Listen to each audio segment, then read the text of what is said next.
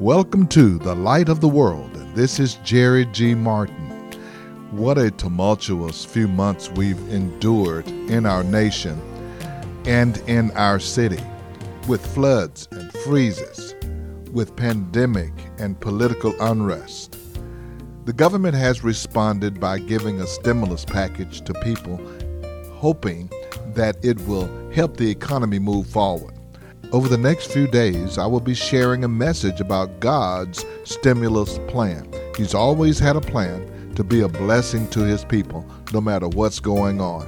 It's nothing new, but it's still available to you if you would trust God with all your heart. Now come and go with us as we walk in the light of God's Word.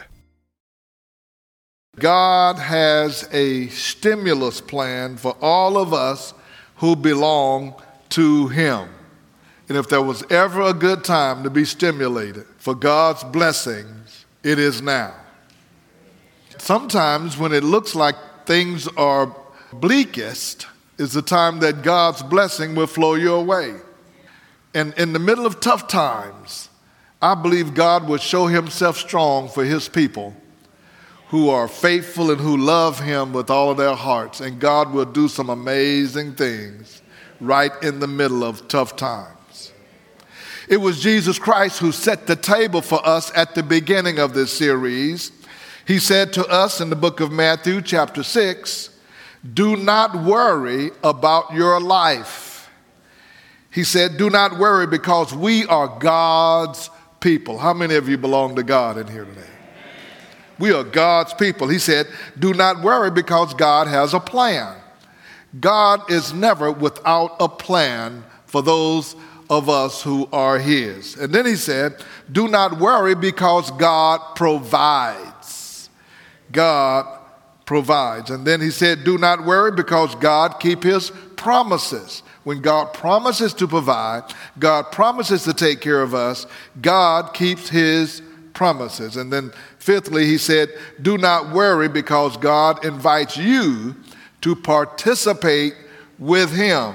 It is a collaborative effort between ourselves and God. God is not going to move in our lives without our participation. So you can wait all you want to for God to do something amazing. God is going to say, you're not waiting on me, I'm waiting on you. Then we looked at the story of the widow woman who was in debt, and her creditors were threatening to take her two sons as slaves to work off the debt. The prophet of God was on the scene and asked her two questions. He said to her, "What can I do for you?"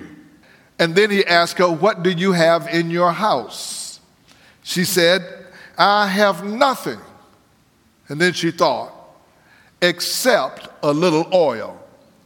She saw a little oil. God saw an oil business. So I close that message with this question for you. What do you have in your house? What do you have in your house? What do you have of value? What do you have that can be used? And I challenge you to allow God, through the Holy Spirit, to reveal what is of value for you to work with. What's in your heart? What is that dream that you've always had? What is that idea that you've always had? That thing that you want to always accomplish? Most of us have had from one time or another an idea that we'd like to be in a business for ourselves. We'd like to start a business. We could see ourselves prosperous. We could see ourselves managing. We could see ourselves in charge. We could see ourselves producing something. Now, if you've never been there, you need to go over and start all over again. But if you never had a dream, you need to say, Lord, give me a dream, give me a vision about something. What's in your heart? If nothing's in your heart, there's not going to be anything in your house. What's in your heart, what's in your house, and what's in your hand? That's what we need to look at. And now the question becomes, for those who say, well, I have something in my heart, I have something in my house, I have something in my hand, but what do I do with it, and how do I move forward? How do I access whatever plan that God has for me? We're going to talk about that today, and we're going to turn to one of the people who are most often mentioned in Scripture as the wisest person who ever lived, and that is Solomon. Solomon was the most successful and prosperous king in the history of Israel. His innovation and ingenuity was legendary. You can read about that in the Scriptures as we see the Queen of Sheba, who was a foreign queen.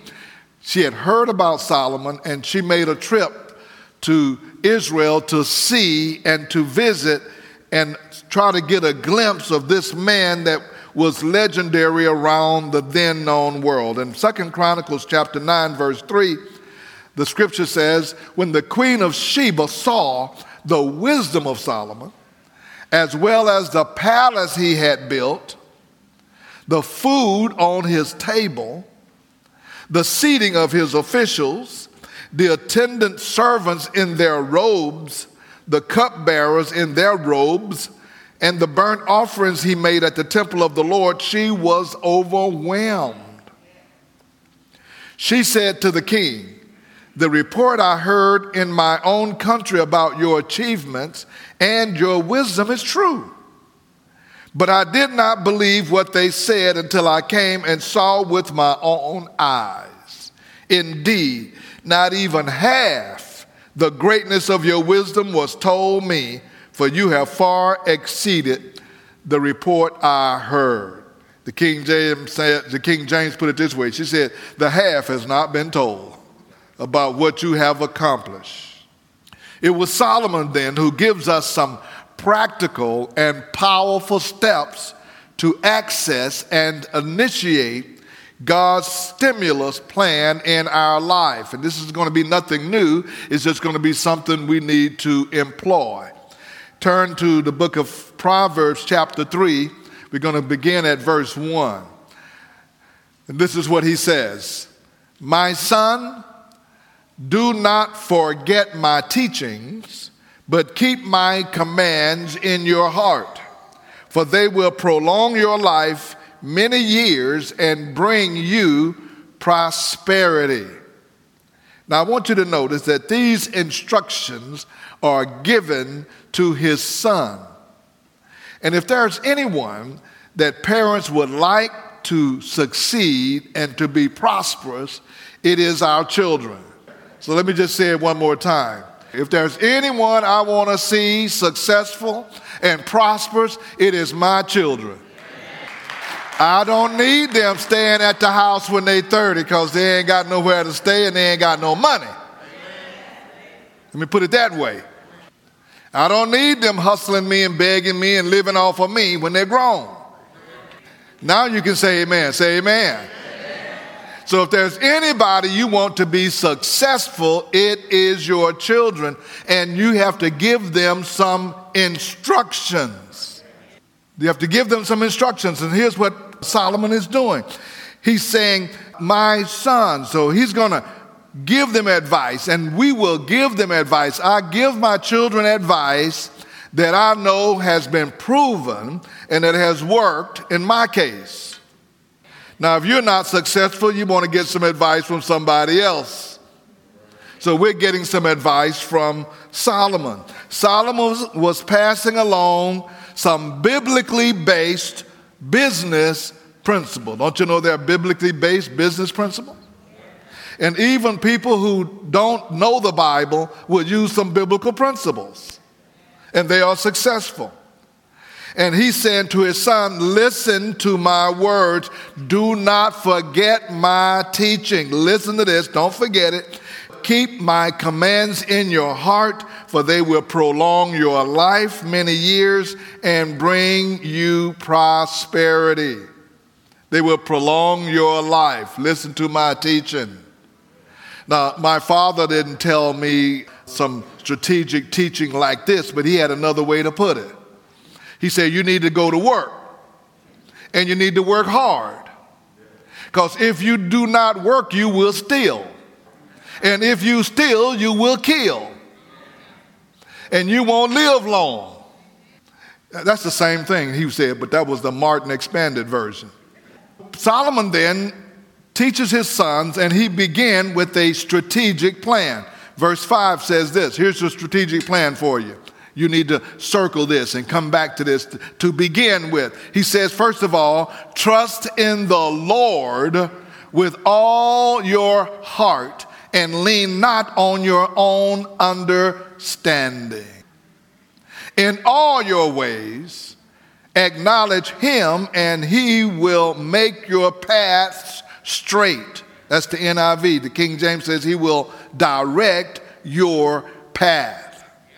Now let's break that down a little bit. He says, first of all, trust in the Lord with all your heart. Now you notice that word Lord is all capital letters. That means something different than the one that's capital L and the lower O-R-D. This is the Lord God Almighty. El Shaddai, the one who's the creator of the universe, the one who has all power to do all things. Trust in the Lord. Come on, say that. Trust in the Lord. He said, before you do anything, you want to make a decision on where you're going to place your trust. Let me say it one more time. Before you do anything, before you go forward with a business plan or a business idea or something you want to accomplish, make a decision on where you're going to place your trust. And then he tells you where to place it, trusting in the Almighty Creator, the ruler of everything. And then he tells you how to trust him. He said, do it with all your heart. Don't half-heartedly trust him. Don't just trust him as an aside. Don't just say, oh yeah, I trust the Lord. He said, no, trust him with all your heart. And if you are not going to begin with this principle, do not expect the power or the wisdom of God to assist you in your endeavor. Trust in the Lord with all your heart. And then secondly, he said, do not depend on your own understanding. Do not depend on your own understanding. That doesn't mean you're not smart. It doesn't mean you're not intelligent. He said, don't put all of your confidence in your own understanding. It was God who says, my ways are higher than your ways. My thoughts are higher than your thoughts. I can see the end from the beginning. I know everything in between. I know what's going to happen, when it's going to happen, and how it's going to play out before you get started. You can't compete with me when it comes to thinking about things. God can give you wisdom and insight that you would just never have even figured it out. People are discovering things every day. And the thing about discovering it, they discovered it. God already knew it. God doesn't have to discover anything. He knows everything. And he has to reveal it. That's why Solomon asked God for one thing when God says, anything you want, Solomon, just ask for it and I will give it to you. Anything. Boy, what would you ask for if God told you that? You just get a list. How many things I can ask for, Lord? The Lord says one. What would you ask for? Solomon says, I want wisdom. Because if I get the wisdom of God, I can do a whole lot with that. You can ask for money and lose the money quicker than you got it if you don't have wisdom. Do not depend on your own understanding. And then thirdly, he says, acknowledge the Lord in all your ways. Acknowledging is inquiring. Acknowledging is asking. Okay, Lord, what do we want to do about this? All right, Lord, I'm bringing this to you. Lord, I need your wisdom on this. I need your direction on this. God never gets tired or bored with us coming to him, asking him for understanding and wisdom and direction and what to do on some things. You can look all through Scripture and see how God will just move for people when people will just ask them. When Sarah's handmaiden got pregnant, Hagar, and Sarah got jealous and put her out the house and put her out in the desert, gave her a little water out in the desert, and she ran out of water and she found a little place to sit and she was going to cry and just die. She didn't know how she was going to make it. The angel of the Lord came to her and said, Hagar, you sitting on that little well, just go right around the corner right there. You sitting right there. It was there all the time. She just didn't know it, but the wisdom of God. God told Isaiah to go tell Hezekiah, you're going to die. He was sick and couldn't get well. Hezekiah prayed, and God said, go back, Isaiah, and tell him that I'm going to give him some more time. But what about his sickness? See that fig tree right there? Just get some leaves off that fig tree and grind it together, make a little salve out of it, and give it to him to put it on there. He'll be healed. It was there all the time. He just didn't know it. He probably was eating the figs. God knows. You don't know. God knows. God knows what, God knows when, God knows how, God knows what to tell you to say, stop, don't go that direction. But it looks good. God said, all that glitter ain't gold. Amen. He knows how to tell you. Acknowledge the Lord in how many of your ways? And you know what all means in the Greek? All. And then he says, to access God's direction. Acknowledge him in all of your ways, and he will direct your path. He will direct your path when you acknowledge him. That's from experience. Solomon is saying he will make your path straight. He'll tell you exactly where to go, when to go, and how to do it. That's a strategic plan. So you have a strategic plan before you take off. Then once you have your strategic plan about how you need to move forward, then you need an operational plan. Once we move forward with this, Lord, and we start our business, start our enterprise, or start whatever we need to do, how do we function? What do we do when we start getting income? We start getting customers. We start doing this. Solomon says in the same chapter, I'm going to tell you what you do when you start making money. Verse 9 says, honor the Lord with your wealth, with the first fruit of all your crops. Then your barns will be filled to overflowing, and your vats will brim over with new wine. In essence, once you start your business, once you start your enterprise, once you start your farm, once you start your garden, once you start whatever you start, once you start your new job and whatever it is you're doing, be sure that you honor God with what you make. But this is the amen section over here. I don't know what's going on this side over here. Honor God with what you make. And it doesn't make sense to people who don't really trust God. No, he said trust God with all of your heart, right? But people who don't know God, the first thing they do when they get some money, they get some customers, they get some income, they get some increase, they're trying to figure out where I need to spend it and all of this. They don't think about honoring God with it.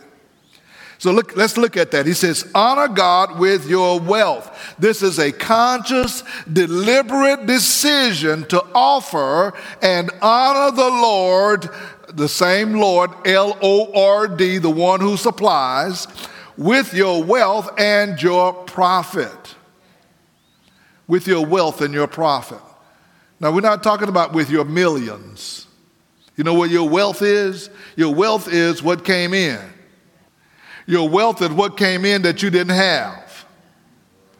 Do you honor God with it? We honor the Lord with our tithes. We honor the Lord with our offering. We honor the Lord with our contributions. Listen, if we don't faithfully give to the Lord, we don't really trust the Lord. If we don't faithfully, can y'all just jump ahead of them just one time over here on this side? If we don't faithfully give to the Lord, we don't trust the Lord. There you go. There you go. Praise God. Hallelujah. See, our tithes and our offerings aren't payments for his blessings. Rather, they are evidence of our faith and our obedience. That's not payment. That's coming and say, thank you, Lord, for what you've given me. I know where it comes from. If you didn't give it to me, I wouldn't have it. If I didn't have the health to get out of my bed, I couldn't go to work today. I couldn't do anything. Giving is a heart preparation for what God wants to say to us and what God wants to do through us and for us. God knows our hearts. He knows our attitude. He knows our responses. God knows who's really trusting him, and God knows who's going to give him glory and give him honor for everything that comes through, and God knows how to bless him. People who are givers are continually blessed. Ask Mattress Mac. You know, I don't know where he is with the Lord, but I know this. He has a giving heart. And he keeps on getting blessed. Even though he went bet on the Super Bowl. I said, well, praise God. He got that $3 million bet won. I'm like, I'm not telling you to do that. I said, this side said amen when I said amen. They said amen on that, yeah. But I'm not telling you to go out and bet no money. But God blesses him because he's always have a giving heart. Did you see that? All of you who don't have water and lights and stuff in your house, come on into this place and stay here. And you know, he didn't mind the people sleeping on his new furniture. Did you see the people laying on his new beds and everything? He didn't say, okay, y'all can come in here, but y'all can't lay on the bed. That's a hard attitude. That's an understanding. That's one that says, hey, the people need some help, just come on in. Whatever I got, y'all can just use it. And that's what God is looking for in his people, that kind of an attitude, so he can keep blessing you so you can be a blessing. He said, this man is a blessing. I'm going to keep blessing him. How many people he just give whole furniture to all the time? I'm just going to bless that whole family. I'm going to bless that whole area over there. Wasn't too long ago, his whole place burned down. But he took a licking and kept on ticking. He said, I'm more blessed today than I've ever been. His whole place burned down. He started back up and said, we're going back in again. Anybody needs some help? He didn't say, well, I'm just going to have about 20 people come in. He said, he just put it out there. Not only in this location, my other location as well. Honor the Lord with your wealth. Then he says we ought to offer the Lord the first fruit of our increase. Offer him the first fruit. This is the offering to God, the first and the best of what we have. The first and the best of what we have. In Israel, honoring the Lord with the first fruit of one crops was one of the ways of expressing gratitude to him for his provision. It was the way of acknowledging God and acknowledging God's help. So the first fruits represented a total commitment to God to bring to him the best of what he blessed them with. It was to acknowledge that God was the owner of everything. It was the evidence of total commitment. God, you own everything, and this is a total commitment. So don't say you're totally committed to the Lord until your money is committed to. There are so many people who are stressed and is struggling right now because of the things that are going on around us. This is Jerry G. Martin, and I'm reminding you, God has already promised his people that he is able to provide. I certainly hope that these messages are helpful to you to know how God can stimulate you for your blessing and prosperity even in tough times. The first thing that needs to be done is to be sure you are connected with God and that you're honoring God with your life and with all that he's giving you. I invite you to be our guest at the Light of the World Christian Fellowship. We're meeting each Sunday in person at 16161 Old Humble Road. Again, that's 16161 Old Humble Road, 10 o'clock on Sunday morning. If you are in Humble, the Lake Houston area, Spring, Northeast Houston, Northwest Houston, you're in our neighborhood. You can also join us online each Sunday at lowcf.org. Again, that's lowcf.org. If you would like to hear today's message again in its entirety or share it with someone, go to our podcast at The Light of the World Daily, Jerry G. Martin. You can enjoy today's message as well as previous messages that we've aired. If you're looking for a Bible bookstore, there's one on our campus. Call us at The Beacon, 281-441-2885. For Bibles, communion, and church supplies, call us, 281-441-2885. Now for the Light of the World, this is Jerry G. Martin saying, may the Lord our God richly bless you, and we'll be with you again next time.